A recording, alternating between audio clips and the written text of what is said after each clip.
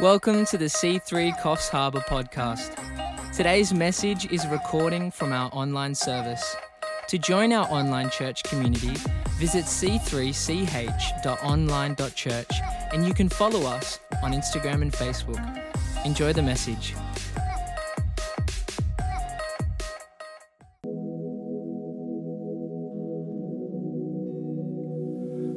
So today is Easter Sunday, Resurrection Sunday, and we are so thrilled that we can get together and celebrate the resurrection of Jesus Christ and what that means for us now today.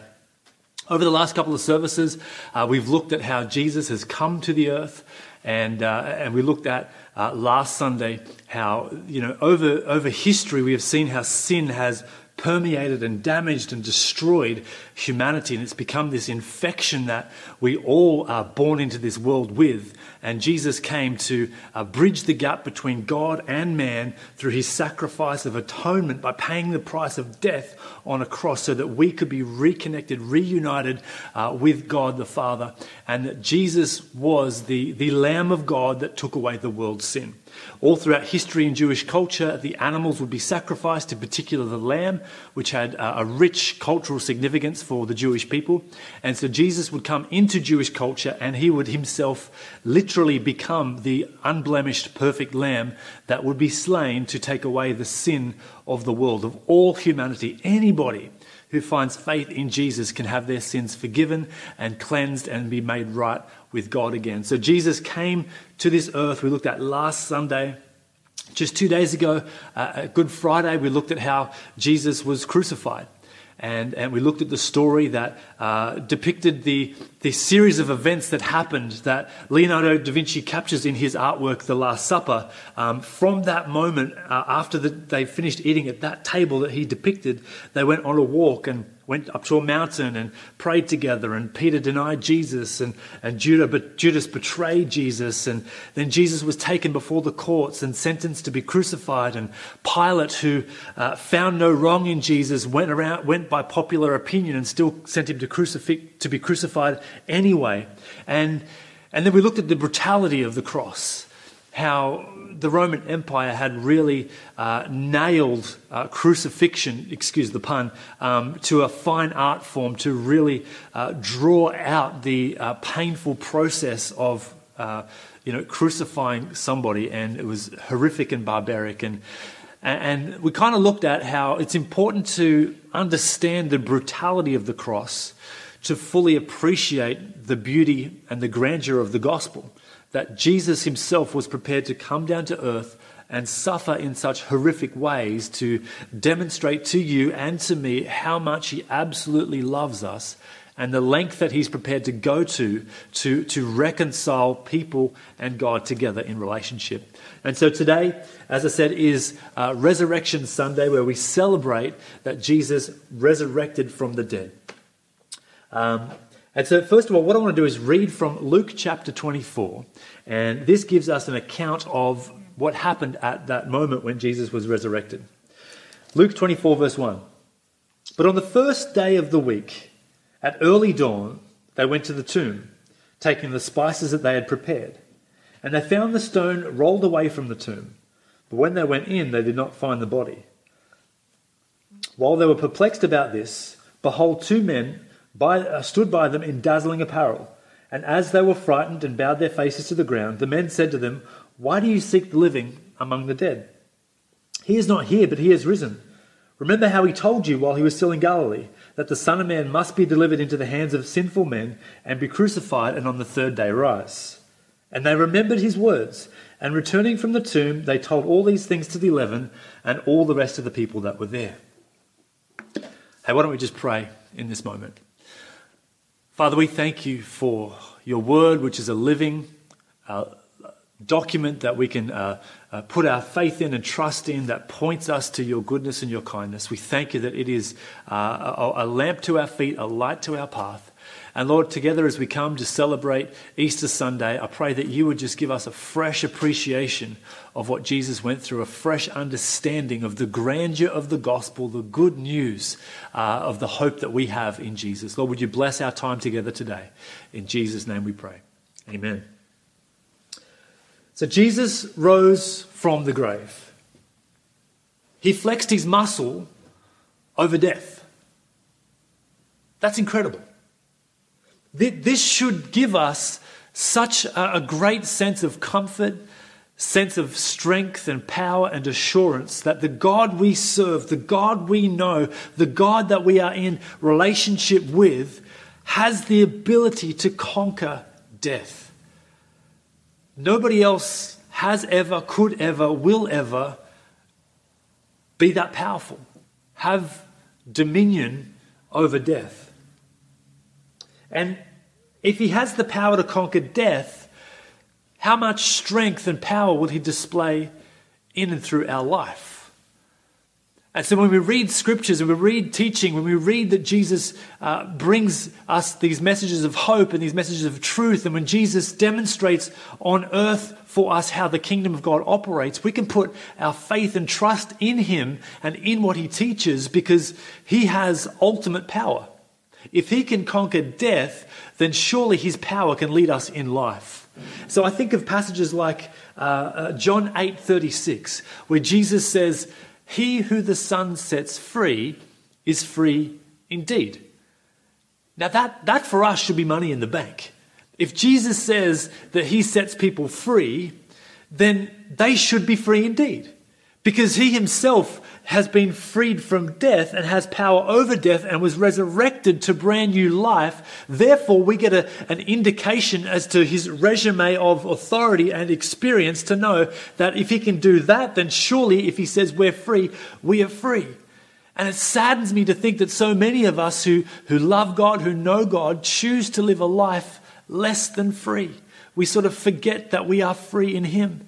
And I just want to remind us today that Jesus has power over death, which means he has so much power to demonstrate for us in our life. And I just want to remind us to put all of this stuff that we know into practice. One of the greatest disservices we could do is to render the gospel, render the Bible, render our faith to a level of mere philosophy or mere theory. I think we remove the power that it has if that's all it becomes. The Christian faith was never meant to be a theory. It was never meant to be a theology to be argued about and to disagree on. It was meant to be a reality and a relationship for us to live in. We're meant to put legs on our faith and walk it out. It's not meant to be a mere intellectual exercise or amusings of the soul. It's meant to be actually walked out in real time, regardless of the circumstances, regardless of whether things are going great or things are terrible, that our faith is meant to be a living relationship with God, not just an intellectual exercise or a theory on a paper or even a worldview that we might align ourselves with. Philippians chapter 4, and in verse 12, Paul says this. He says, "I know what it is to be in need, and I know what it is to have plenty. But I have learnt the secret of being content in any and every situation, whether I'm well fed or whether I'm hungry, whether living in plenty or living in want."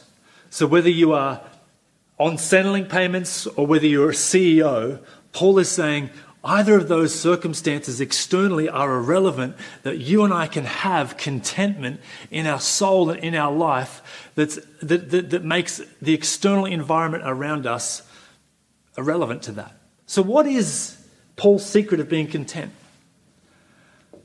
I kind of think it's making it personal. It's making the truth of who Jesus is, what Jesus said, and what Jesus accomplished, making it personal for us. You see, Paul says to rejoice in Philippians 4. And again, he says rejoice. In fact, the dominant theme of the whole book of Philippians is to rejoice regardless of your circumstances. Joy is a pervasive theme throughout the whole book of Philippians. And it's unlike other letters that Paul wrote, because it doesn't heavily address theology, it doesn't heavily address conduct in church. The main themes around the book of Philippians are that of Christian living and lifestyle, and ultimately through this lens of joy and rejoicing. And what is fascinating is when you look at the history of the book of Philippians is, where was Paul when he wrote this letter?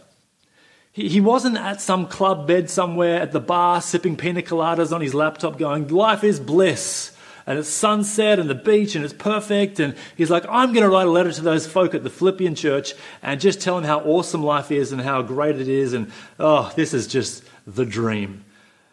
No. Paul was imprisoned. Paul was under house arrest in Rome because he was being persecuted for his faith. He was living in circumstances that were far from extraordinary, far from lavish, far from exciting or a holiday anywhere. He was living in tough times, yet was able to, through all that, write a letter to encourage them about, hey, being in the Lord is awesome and this is fantastic, and have so much hope and enthusiasm for life. So he really qualifies himself to speak about having joy, regardless of whether you're a CEO, regardless of whether you're on Centrelink, whether you're well-fed, whether you're hungry, whether you have much or have little, that you can find contentment irrelevant of the circumstances around us. See, human suffering is not a new thing. It's been impacting lives since the dawn of time. In the book of Revelation, book of Philippians, we see that Paul reveals the kingdom truth. This is the kingdom truth, that joy triumphs over tragedy when the believer lives their life with Christ at the center. In other words, joy triumphs over tragedy when we take the gospel as a theory and we ram it into reality. When we live out what Jesus has accomplished on the cross for us, when we live out and make it personal what it says in the scriptures. So what we need to do is take the theological and make it practical. Take the general and make it personal. So what I've done is I've got a few scriptures, and I want to read them in a general theological sense, and then I want to read them in a more of a personal and practical sense.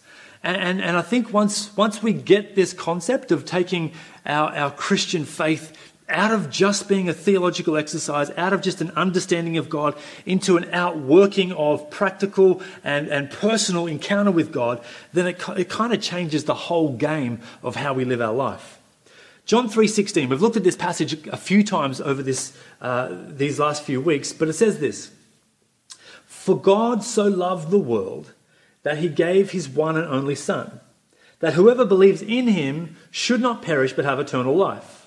For God did not send his Son into the world to condemn the world, but to save the world through him." So that's reading the plain text through a theological general sense. Now I want to read that same passage through a personal and practical lens.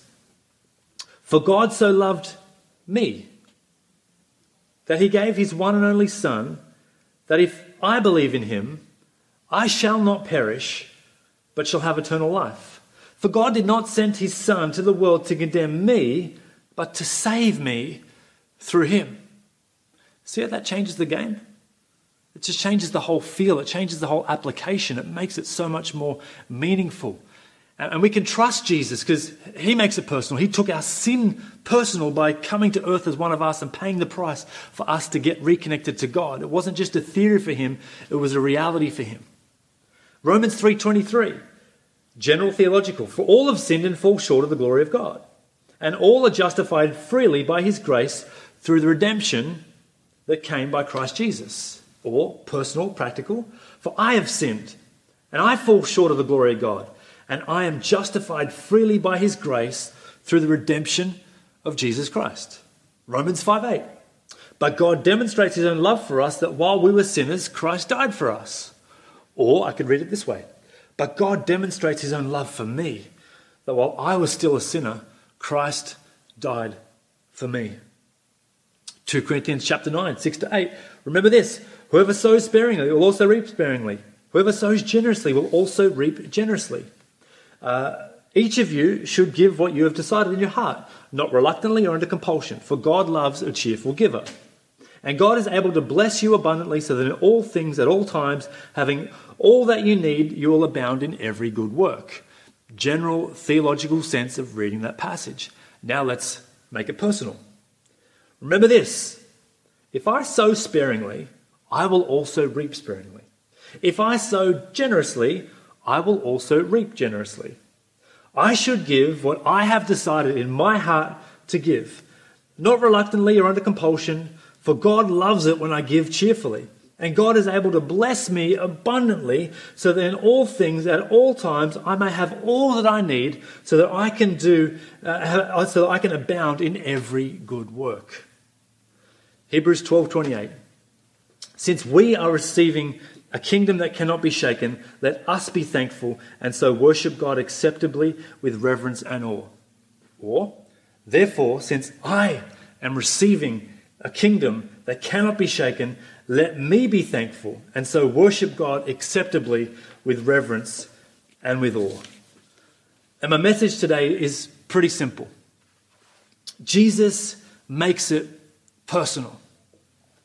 So we ought to take the gospel personally. Let it not be just a theory. Let it not be just a theology. But let it be a practical outworking of a personal encounter and relationship that we have with Jesus. Because he can be trusted. And we know he can be trusted because he is all-powerful. And we know he's all-powerful because today we celebrate the fact that he rose from the dead and was raised to brand new life, and likewise paved a way for you and for me to be raised to new life ourselves. That we were once born into this world, dead to the things of God, alive to sin. And so now, because of our faith in Jesus, because we now believe in him, we can then experience, encounter, and receive, not just in theory, but in reality, his grace, his kindness, his goodness, which allows us to be raised again to new life, out of the death and sin we were born into, to a brand new life with him. And so right now, I want us to take communion together. And this is not a time to get all solemn and reflective and serious.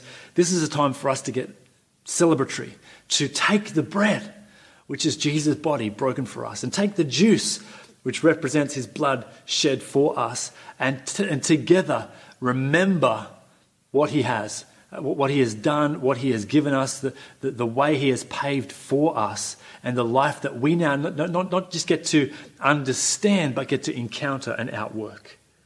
That our faith in Jesus is not theory, but it's a reality. So let's take the bread this morning and we'll just partake this together and just have a heart of gratitude and a heart of thankfulness for what Jesus has done.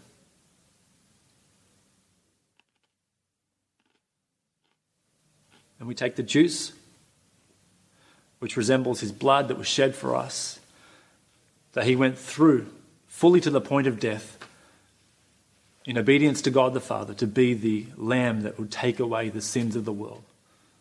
Every sin ever committed before us, every sin we've ever done, and every sin ever committed in the future.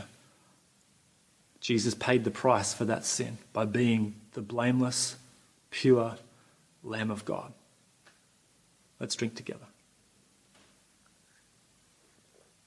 Thank you, God. Maybe here today you've never personalized the Easter message. Maybe you've just seen it as a great long weekend each year, a time just to have a bit of a break mid-year and catch your breath and relax and hang out with family and eat lots of chocolate. Maybe the Easter message and the Christian worldview has never gone beyond just a theory or an idea for you, and you've never personalized it. Today, I want to issue you a challenge. Would you dare to cross that line of faith and make the Easter message personal? Would you dare to put your trust in Jesus? Even though circumstances around us might not be ideal. That there is joy to be found, there is hope to be found, there is peace to be found in Jesus. That will keep us alive, keep us buoyant, keep us filled with hope, irrespective of what goes around us. Because Paul discovered that secret, that it doesn't matter if we have little or it doesn't matter if we have a lot, that we can find true contentment. We can truly rejoice in this life when we find and follow Jesus. And we can trust him. Why can we trust him? Because he's flexed his muscle over death and proven more powerful than that. So then how much more powerful can he be in life as he leads us and guides us and gives us the promise that he'd be with us even to the end of the very age? In fact, one of the names of Jesus is Emmanuel, which literally means God with us. Then when we follow Jesus, we put our hope and trust in him, when he becomes from a theory to a reality, then we get that assurance that he is with us. And so today, if you've never made that connection of the message of Easter, the story of Easter, and the Christian faith, a personal thing, today I want to give you the opportunity to do that.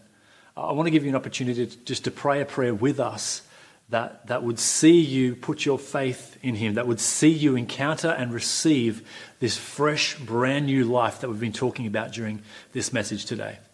And it's something I did as a young man, and am so grateful that I did, because I now have a hope and a future in him. And my life is so much more secure and filled with joy than it ever has been, because I've chosen to follow Jesus. So here's how we do it. We don't just believe a general worldview or a general theology of the Christian faith. We make it personal. And by saying a prayer that says, Jesus, I repent of my sins and I receive your grace and your love. That's all it is. So why don't we just right now, in these closing moments, just say this prayer together. Jesus, I repent of my sin, which has disconnected me from you. And today, I receive your grace and your peace, which you freely give to me. Lord, I want to know you more. I want to encounter you more. I want to have peace and truth in this life. I want to know what it is, like Paul, to live a life that, regardless of circumstance, regardless of external environments that we might find ourselves in, that we can have joy and we can have peace, because we have contentment in you. Lord, I thank you that you made it personal by dying on the cross for us. And so we want to make this life, our decision and our response to the gospel, personal for us. Let it be far more than just a religious worldview, but a personal decision to chase after you and follow you each and every day. God, we love you. God, we need you. In Jesus' name, amen. Hey, if you prayed that prayer for the very first time, or you made a recommitment prayer just to sort of realign yourself back with God again and get back on track with him, then just in the bottom of your screen, just down here, is a little button which you can click, which says, I commit my life to Jesus. Hey, would you click that today? Would you engage with us? And you can fill out a prayer request online and connect with us. We'd love just to chat with you, see how you're going, pray with you, and we want to help you in your faith journey with Jesus. So, hey, God bless you guys. Resurrection Sunday. Enjoy the rest of your day with your friends and with your family. And as we close today's service, why don't we enter into it one more time of worship together. Thank you for listening to this podcast. For more information about our online services, visit c3ch.online.church and come say hi on Facebook and Instagram.